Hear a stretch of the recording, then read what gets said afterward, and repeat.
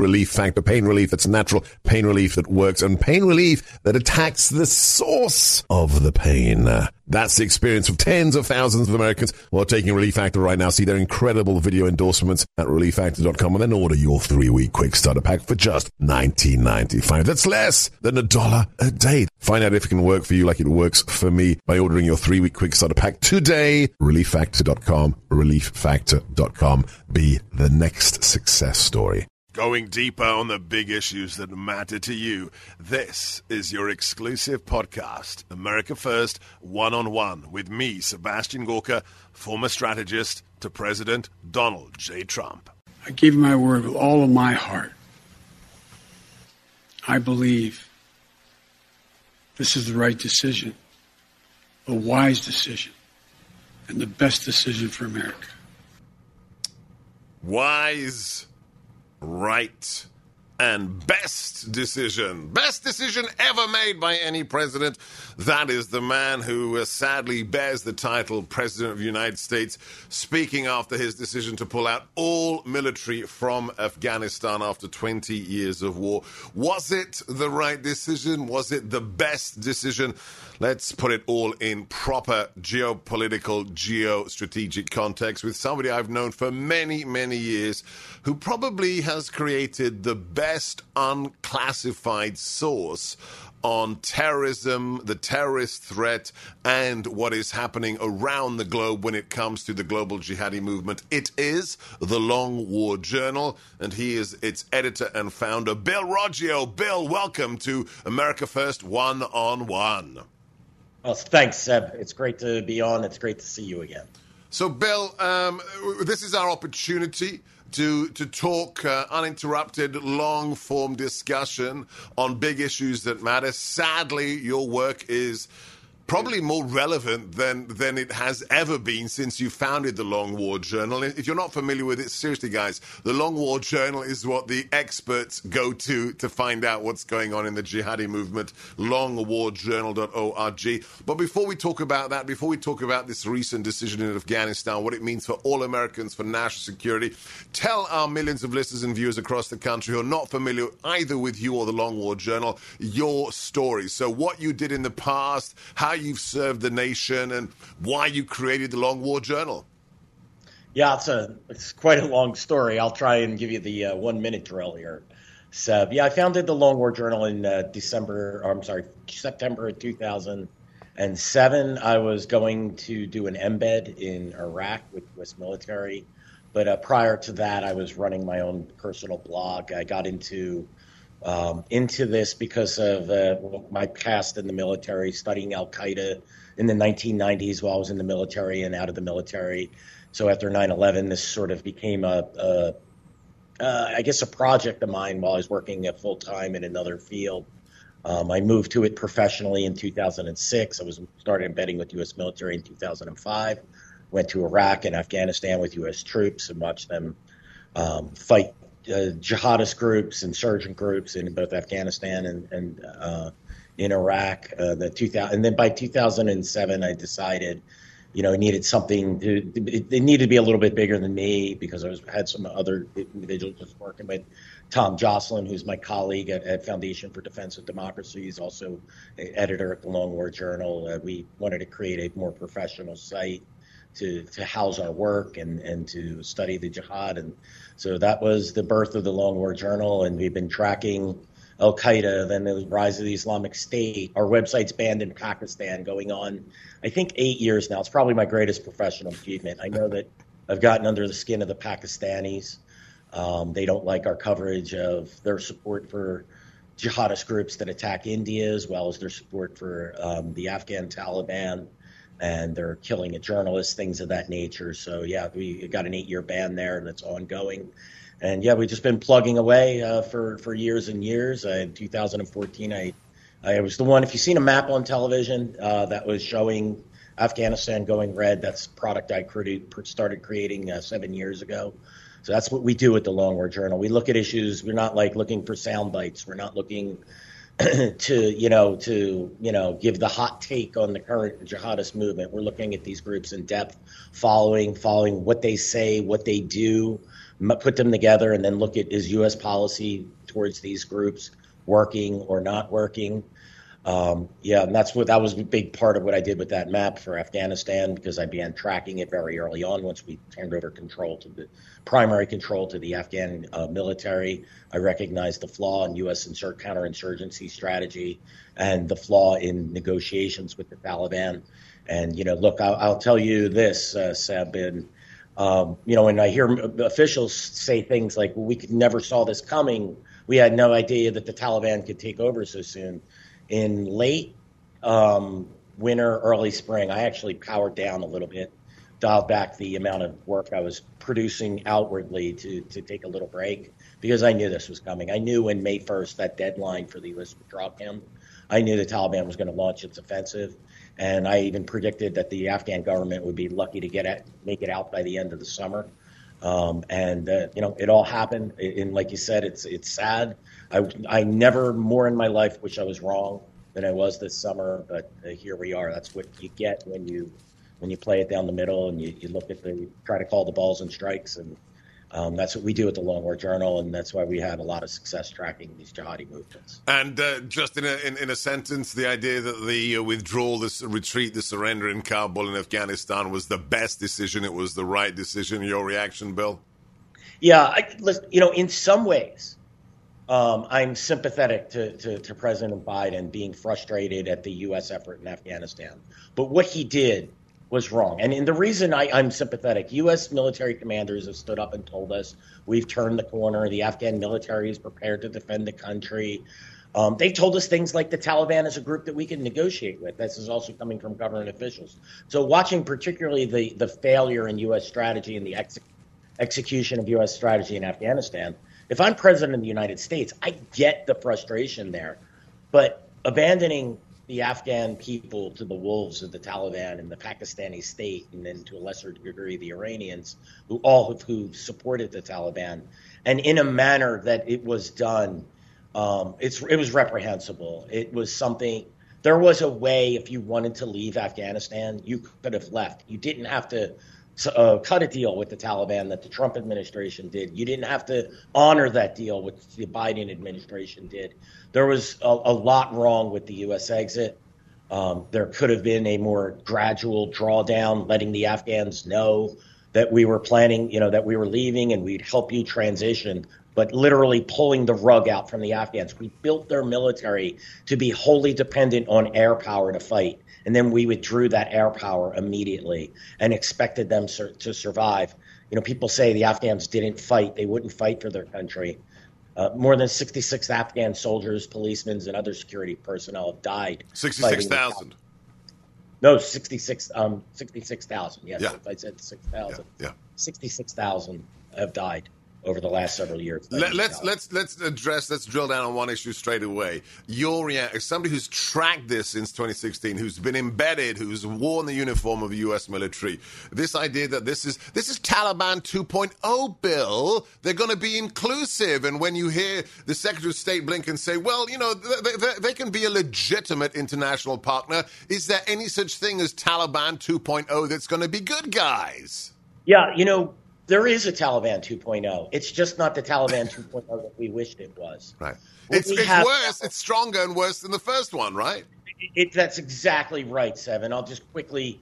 It's a military that's blooded by fighting both the U.S. and NATO, and an Afghan military trained by the U.S. One that's won on the battlefield, armed with billions of dollars of U.S. equipment and stocked with supplies of ammunition and other war material, with sensitive equipment like high-tech radios and night vision gear. And then when it look at the propaganda side of it, it outfoxed the U.S. in negotiations and with the international community. It got the U.S. to sign a withdrawal agreement and then execute a U.S. withdrawal agreement. It's gotten other countries to recognize it.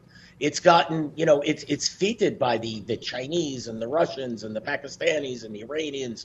And, it's been the Islamic Ulema Council recognized the Taliban as a legitimate government. So they've got new bodies, new nation-state actors supporting them, weapons, recognition by the Ulema Council. Could there be a worse scenario in terms of strengthening the Taliban, Bill? No, I mean the only worst case scenario here is if they, if it opened up training camps for Al Qaeda and other jihadist groups and openly trained them and armed them. That would be it. They're not going to do that because that would probably be a bridge too far and would invite U.S. airstrikes. At least I think. Who knows with this administration?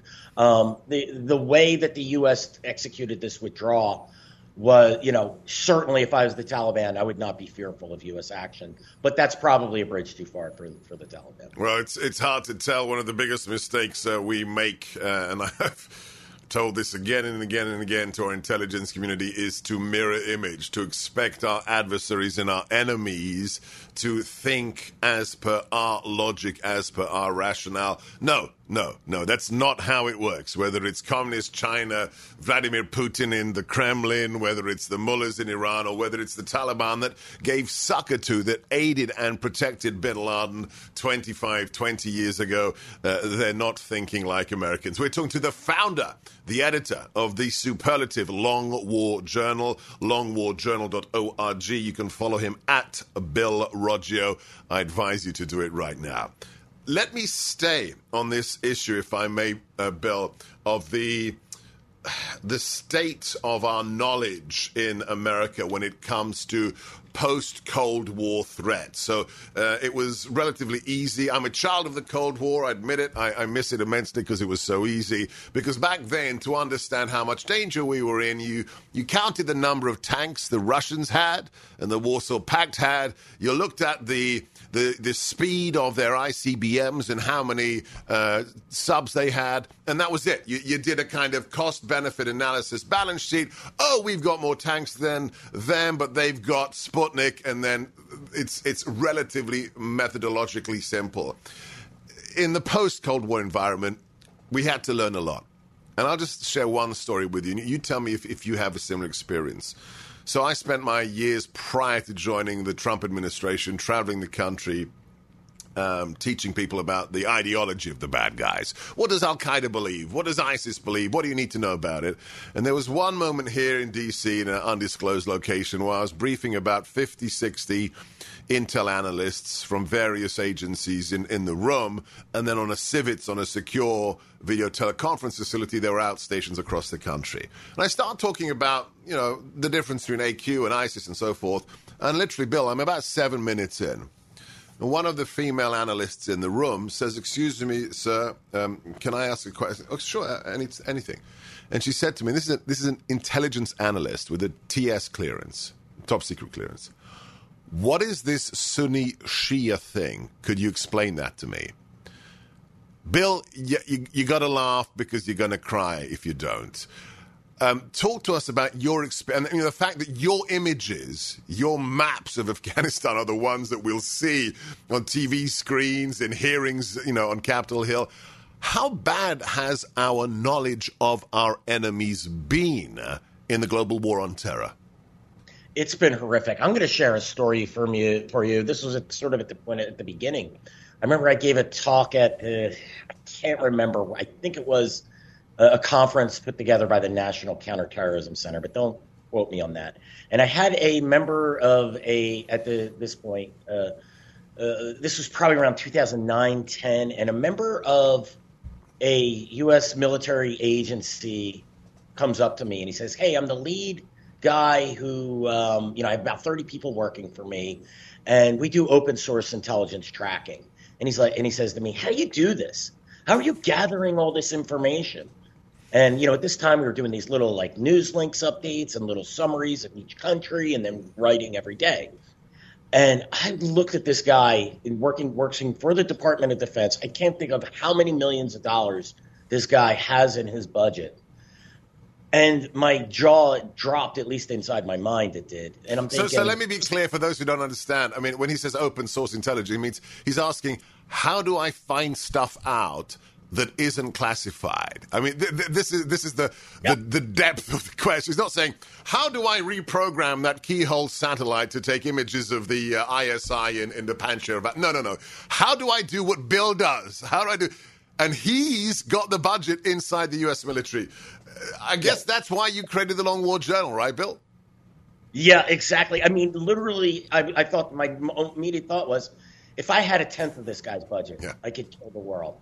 I mean, open source intelligence is extremely important. I mean, people who I speak with tell me that my success is because I'm using the information that's available. The only difference between a lot of the stuff that is closed source, it's either satellite information or confidential sources, but a lot of the information they're gathering is available in the open source one way or another. And so, that's how we've succeeded at Tom and I have succeeded at the Long War Journal. And it's moments like that where you're just wondering, what the hell is going on inside of it? What is our government spending money on? And how could you just not figure out how to read the newspaper and process information? This is just basic skills. I don't think you need a college degree to do this. It certainly wouldn't hurt, but it's not required. It may hurt given what's happened to colleges lately. I'm not sure it helps. We're talking to Bill Roger, founder of the Long War Journal. Bill, we don't have time to share the knowledge you've accumulated in over a decade tracking this stuff, but I want to be of value to those that have an interest, especially given the decision in Kabul with regards to surrendering Afghanistan. Talk to us, give it a little bit of clarity on the biggest moving parts of the threat environment. Explain to us the difference, the relationship, and the competing interests of Al-Qaeda. So where is Al-Qaeda today, and how it compares with ISIS and this ISIS-K, and then where does the Taliban fit in? We'll leave the Shia, we'll leave al-Nusra and the Iran for a second. Talk to us about the three big pieces of Sunni terrorism today.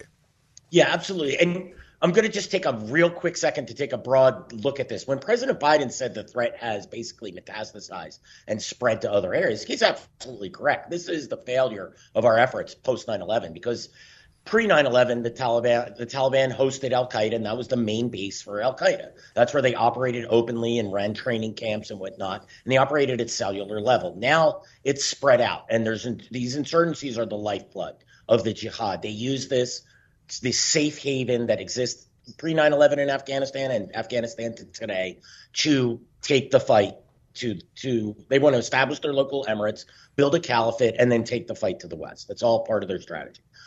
Today that threat has metastasized across the globe, but that isn't the reason to surrender Afghanistan. And in Afghanistan today, now the Taliban controls the country.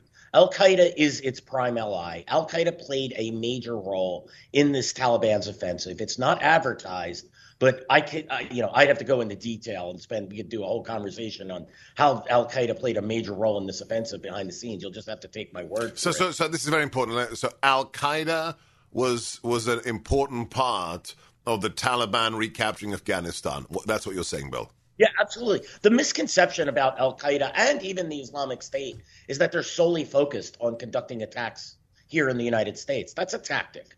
That's something they hope to do. It's something they want to do to break our will and to punish us. But how do they achieve that? They achieve that by gathering recruits, training. Because remember, their real goal is to establish a global caliphate. That's what they want.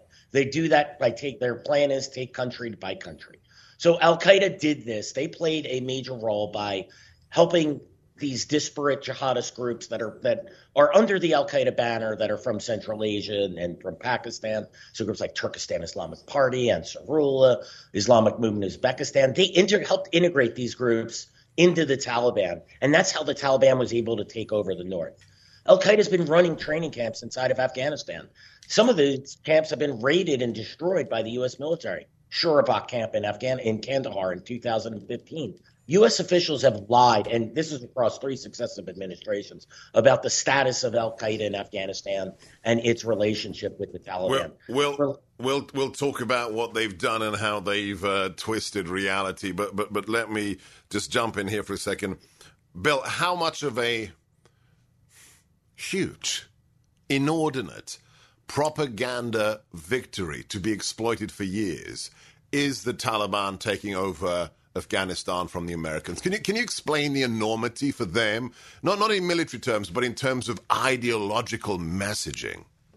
Yeah, look, if what happened in Afghanistan stayed in Afghanistan, we could all just shrug our shoulders and say we lost a brush war. But what you just mentioned here is the real victory. They have a safe haven now. But the message to their supporters, to their donors, to potential recruits across the world is, see, you can fight the West and you can beat them. Yes, it takes time and there is sacrifice, but that's what the whole point of jihad is, right? Waging war over long term to achieve Allah's mission. That's what they fight for. That's what they recruit for, and that's what they raise money for. Look what happened in Iraq and Syria when the Islamic State took over an area the size of Britain in both across the border in both countries. Look at the recruiting boon and the propaganda boon the Islamic State had. But the Islamic State was opposed, right? It had the Syrians and the Russians and the Iranians and the PKK Kurds on inside Syria, and then the Iranians and the Afghan government and the U.S. on the other side fighting the Islamic State. And it still took years to ultimately take away their territorial control. They're not defeated. They're still there. Where's the opposition to the Taliban today? Where does that exist? It's not coming from Pakistan, Iran, Tajikistan, Uzbekistan, Turkmenistan. Those are all the countries surrounding it. This propaganda victory paired with the safe haven is a massive boon for the al-Qaeda side of the equation. The Islamic State, which operates there, and I realize I dodged this on the first question. Tell us how ISIS fits into this. We hear about ISIS and ISIS Khorasan, ISIS-K. Are they now in the minor leagues because of AQ and the Taliban success? It all depends on the theater. In Afghanistan, Islamic State Khorasan province, it's a minor player. By the way, have anyone noticed that there hasn't been any suicide attacks since the one that killed the U.S. Marines? Interesting. The Taliban are parading their forces. They have government buildings. They're taking down blast walls. Where are these attacks? Anyway, they're a minor group in Afghanistan. So let me just tease because you raised a very important question. There's that one suicide attack that killed, 60 Afghans and then 13 American servicemen and women. Nothing since then. Does that mean that suddenly, magically, ISIS Khorasan is weak, or does it mean that they realize they shouldn't be attacking the Taliban? Well, it might mean something else. The United Nations started reporting a couple of years ago that the Haqqani network, which is an integral part of the Taliban, it's closely tied to al-Qaeda, that it has been used since the Haqqani network since the Islamic State was defeated by the Taliban, because they're enemies. The Islamic State and the al-Qaeda Taliban side of the equation, those two are allies. The Islamic State threatens the Taliban's primacy of the jihad and its state-building project. The Islamic State wants everyone to swear allegiance to their Taliban. So they fought them on the ground and kicked them out of their last strongholds in eastern Afghanistan in Nangarhar province. Since then, the United Nations has been reporting that there's evidence that the Haqqani network has been using Islamic State fighters as cutouts for some of these horrific attacks in Afghanistan, particularly in and around Kabul, attacks that kill civilians, that target Shia, that attack hospitals and hotels and all these massive attacks, because it takes the responsibility off of the United States, off of the Taliban. The Taliban right. So let me just clarify here. So the Taliban, which is now quote unquote the government, is exploiting using ISIS fighters as a cutout, as a proxy to attack people they want to attack, like the Shia or like remaining Western symbols, but not take the heat themselves because they're now the government. Correct? Is that what you're saying? Yes, I can't sit here and say that he attacked and killed Marines, that this was the case, but there is evidence that these type of operations have happened in the past. There is, what I suspect is the Haqqani network co-opted a segment or a portion of the Islamic State to do its dirty work, to give it plausible deniability. Good. Fabulous. We could discuss this for hours. In the meantime, subscribe for free. Bookmark thelongwarjournal.org. Follow Bill. And don't forget, if you enjoyed this, the podcast is America First One-on-One. Subscribe, send the link, share it with others. Give us a review, because we are building this new library of long-form interviews to really get to the truth of matters that the mainstream legacy-lying media does not want you to hear. That's America First One-on-One. Subscribe today. I don't rehearse any of these interviews. I don't do gotcha interviews, so Bill doesn't know what I'm going to ask him next. But, and, maybe you don't want to answer it, but you've served in the U.S. military, correct? Yes, correct. Who did you serve with? I was in the U.S. Army for 4 years, and then I did 2 years stint in the National Guard. And then you were embedded with which parts of the military? You were with the American and the Canadian. Who did you embed with in theater? Yeah, I embedded with the U.S. Army and Marine Corps in Iraq from 2005 to 2008, and also embedded with the Iraqi Army at a couple instances in Mosul in 2008, and then with the with the Canadian Army in Kandahar and Helmand Province in Afghanistan. 2000. Okay. So let me ask, because, I consider you a friend, a true expert. I hate the word expert, but you're one of the real ones. And I have to ask you, what do you think about the state of the U.S. military? I've worked with and trained thousands of members of all services, and I love anybody who's below the rank of a full bird colonel. Even half birds are a little bit dodgy, but major captain and below, or NCOs especially, senior NCOs, the people who are the backbone of our military, God bless them all, guys with 8 tours, 8 rotations in theater. Talk to us about what you've witnessed since the GWOT, and how give us a grade A to F of how our General Flag Officer Corps have served the war fighters who are actually in the FOBs, actually going out there to hunt down the bad guys. What is Bill Roggio's grade? Yeah, so the grade for the general officers, let me be clear, I'm talking about the general officers here, and not the. And I'll say this, Seb, I'll take them from colonel on down. I'm good. I know some very, very good colonels who I would make 4-star generals tomorrow, and. But hey, that's fine. The guys, at the colonel and below, they can fight. They understand this. It seems something happens when they put a star on their shoulder, and I'm going to grade them overall I'm going to give them a D- because it's hard to say F here. And I'm only doing this because I believe the first 8 to 9 years of the war were well-intentioned, well fought in some instances, not in some others.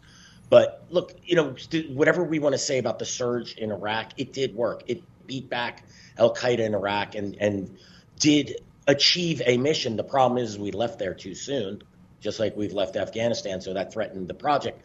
But the general officers have become politicized, and they've done so in a way. It's the General Officer Corps has learned that if it just salutes and says yes, sir, that it will get the promotions. And it'll even learn that if it lies to the American public and lies to Congress, that it'll get those promotions. So let me give you one example here.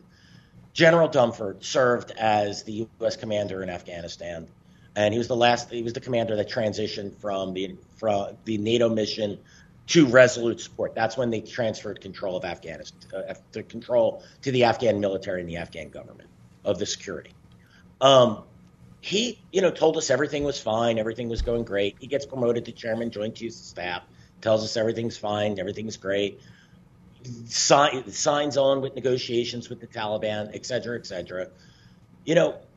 How does this happen? And I've seen general after general serve in a failed role, get promoted, and then when they leave, they're guaranteed board positions at major companies, which I think is a very real conflict of interest. They get this while they're collecting hefty pensions from the U.S. military and, with health care and amenities and whatnot.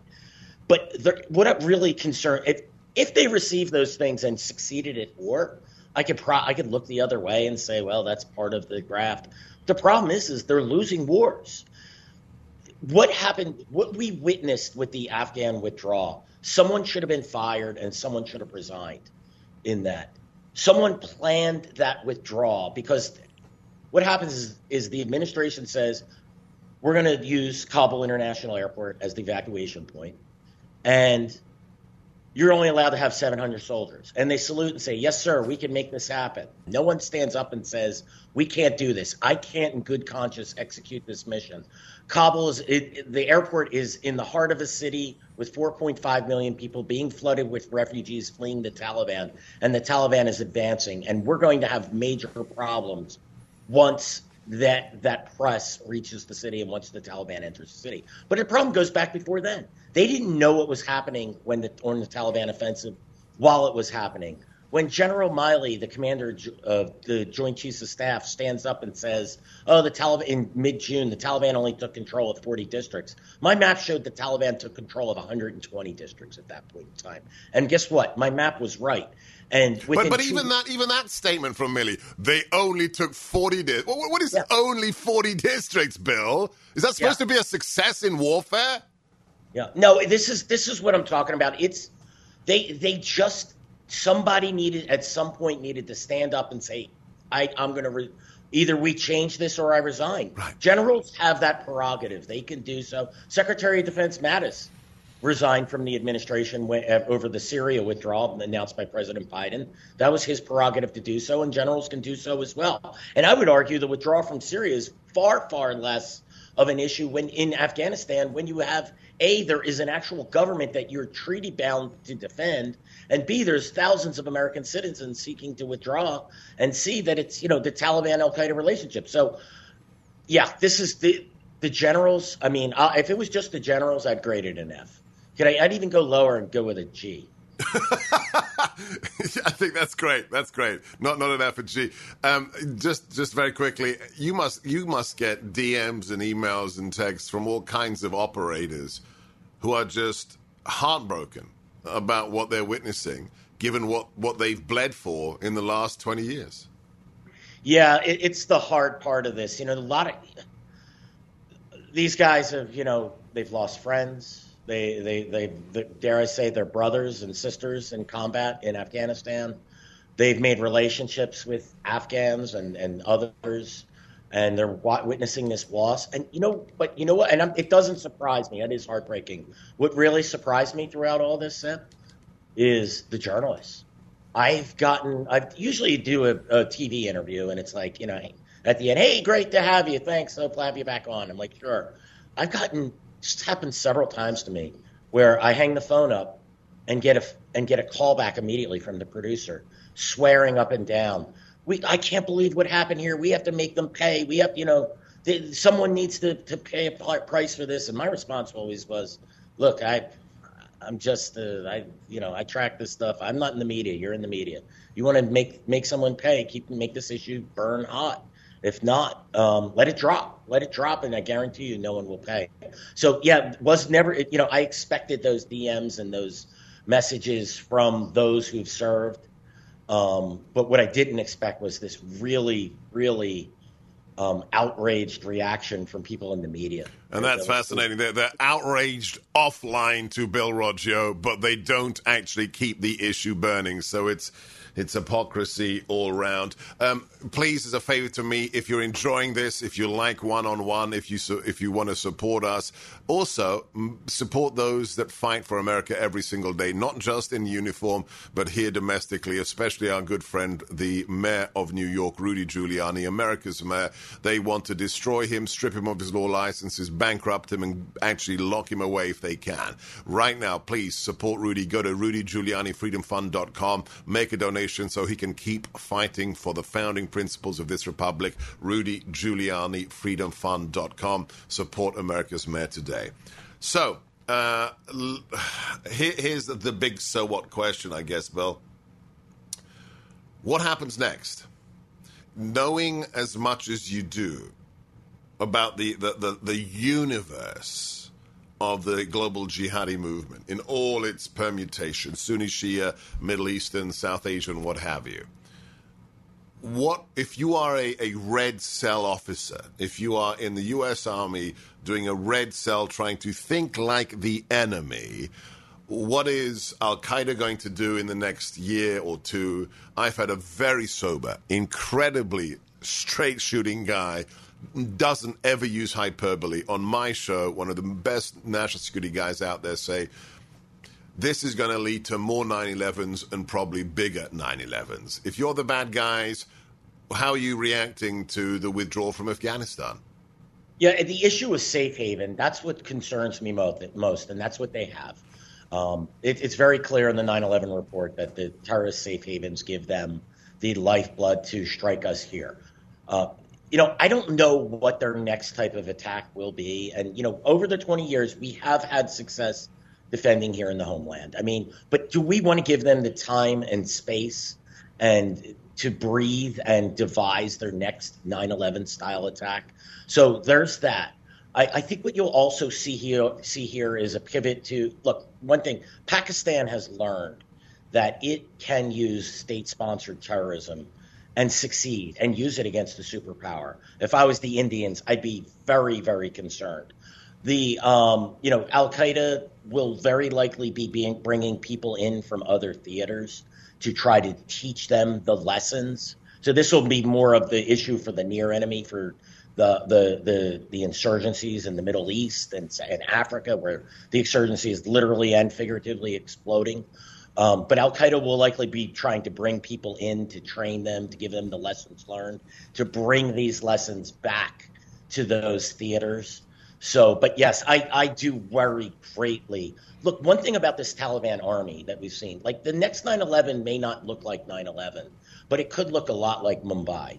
And I don't know if people remember in November 2007, Lashkar-e-Taiba, which is a Pakistani-sponsored terrorist organization with close ties to Al-Qaeda. Lashkar-e-Taiba's founder was also a mentor to Osama bin Laden, and Osama bin Laden helped found Lashkar-e-Taiba. So they sent out about 10, I believe it was 10, and they broke up in 5 pairs of well-trained fighters, and they conducted attacks across the city. Some suicide attacks, went into hotels, took hostages, executed people, went into a Jewish center. The Taliban now has the hardware, the space. They have, and you look at those videos, one of the things I did over the years was document the Taliban's training camps and how they were professionalizing these militaries. When you have that infrastructure that exists there in Afghanistan, for the last 14 years, I've been waiting for that Mumbai-style attack. And what we saw in Orlando, that was what happens with one person. Yeah. Now, can you imagine if that happens with multiple people in multiple locations across the United States? The infrastructure exists to train Al-Qaeda fighters or train anyone sympathetic to Al-Qaeda's cause to try to do this in the United States. A chilling thought. Let's end on this. Bill, say the scenario is Bill Rojo is made the Director of National Intelligence. What is the first tasking order? What is it that America, our allies, aren't paying requisite attention to that you would make them pay attention to make us safer? What's the biggest gap in our knowledge? Yeah, I'm going to keep this specific to the terrorism field because that's where I keep my focus. But I think these problems. One of my big concerns, I think what happens in Afghanistan doesn't stay in Afghanistan. The thought process that is used in Afghanistan is used in other theaters. We need to clear house of the individuals who have come to the idea that we can negotiate with our enemies. But the problem is they didn't we stopped viewing the Taliban as an enemy a decade ago, we being the U.S. intelligence establishment. If you have that type of thinking, that the house needs to be cleared. We need to learn how to recognize our enemies. When I talk about the failure with the generalship, there was an individual named Carter Malkasian. He's been an advisor to General Dunford. He wrote an op-ed in Politico a couple of weeks ago, maybe a couple of months ago, where he says, and this is the advisor to General Dunford, as he was both commander in Afghanistan and chairman of Joint Chiefs of Staff. We didn't realize the Taliban were a religiously motivated organization. Are you kidding? Well, are you kidding? No, I'm not kidding. It's in their name, Taliban. They're the students of Islam, Bill. But this is what's infected the thinking within intelligence, within military, within the State Department. I have a friend who talked to CENTCOM about Israel, and he said, well, now that Israel's in the U.S. Central Command area, it's going to make it a little difficult with the Qataris, isn't it? And the response at CENTCOM was, Oh, no, the Qataris have been very helpful what they did within Afghanistan by negotiating with the Taliban. The Qataris are playing a game, and they're ultimately responsible for the rise of the Taliban power. And we don't understand this. So if I'm if I'm president of the United States, I'm clearing house of anyone who thinks this way, and I'm trying to figure out how to get the right people in the right positions to change the thinking, the teaching within these organizations. It's a monumental task. It's been infected. Institutions have been infected with this bad thinking, Seb. I didn't plan it this way, but it makes it all the more relevant, guys. It's why I wrote my first book. It's what got me on candidate Trump's radar screen and in the White House as his strategist. Sadly, that book is now more relevant than ever. It is Defeating Jihad. It is the explication of what these people believe, how religion fuels our jihadi enemies. Educate yourself, educate those around. If you know somebody in the military, buy them a copy so they can push back on these dolts, these cretins that still don't understand 20 years later. Go to SebGorkaStore.com for all of our America First gear, but especially Defeating Jihad, and you'll get a signed copy. That's SebGorka, SebGorkaStore.com. Bill, how can people support your work? Yeah, come to the Long War Journal. It's longwarjournal.org. Just read and learn. That's what we set it up for. It's no charge. Always believe that information like this is free. You can follow me on Twitter at Bill Raggio, or my colleague Thomas Jocelyn. Can they donate? Can they support your venture? Yeah, sure. There's a donate button on the page if you want to donate. We're a nonprofit 501c3. You can donate to the cause. That's also great. We appreciate all your support. Seriously, as a guy who's still got his top secret clearance, I'm going to say it right here on national radio and on this podcast. Bill Raggio, Tom Jocelyn, probably more valuable national treasures than the 17 intelligence agencies we have in America. God bless you, Bill. Keep doing what you do. I'm Sebastian Gorka. Keep your head on a swivel. Watch your six. Hold the line. Never give up. Never give in. And stay frosty. 3-star General Michael J. Flynn, head of the Pentagon Intelligence Agency, knew all the government's dirty secrets. He was one of the most respected generals in the military. Flynn knew what the intel world had been up to. He understood its funding. He ordered the first audit of the use of contractors. This set off alarm bells. The explosive new documentary, Flynn, Deliver the Truth, Whatever the Cost, uncovers the facts behind this scandal. Flynn told the truth. He was the most dangerous person for Donald Trump to hire. I find out the worst enemy that I'm going to face in my life is right here in America. They took my assessment and they wanted me to change it. And I was like, I'm not changing it. They had to get rid of Flynn. With in-depth interviews, archival footage, and never-before-seen personal records of the man behind the headlines. I just felt like I was drowning. Flynn, Deliver the Truth, Whatever the Cost. Available now. Watch it today. Go to salemnow.com. salemnow.com.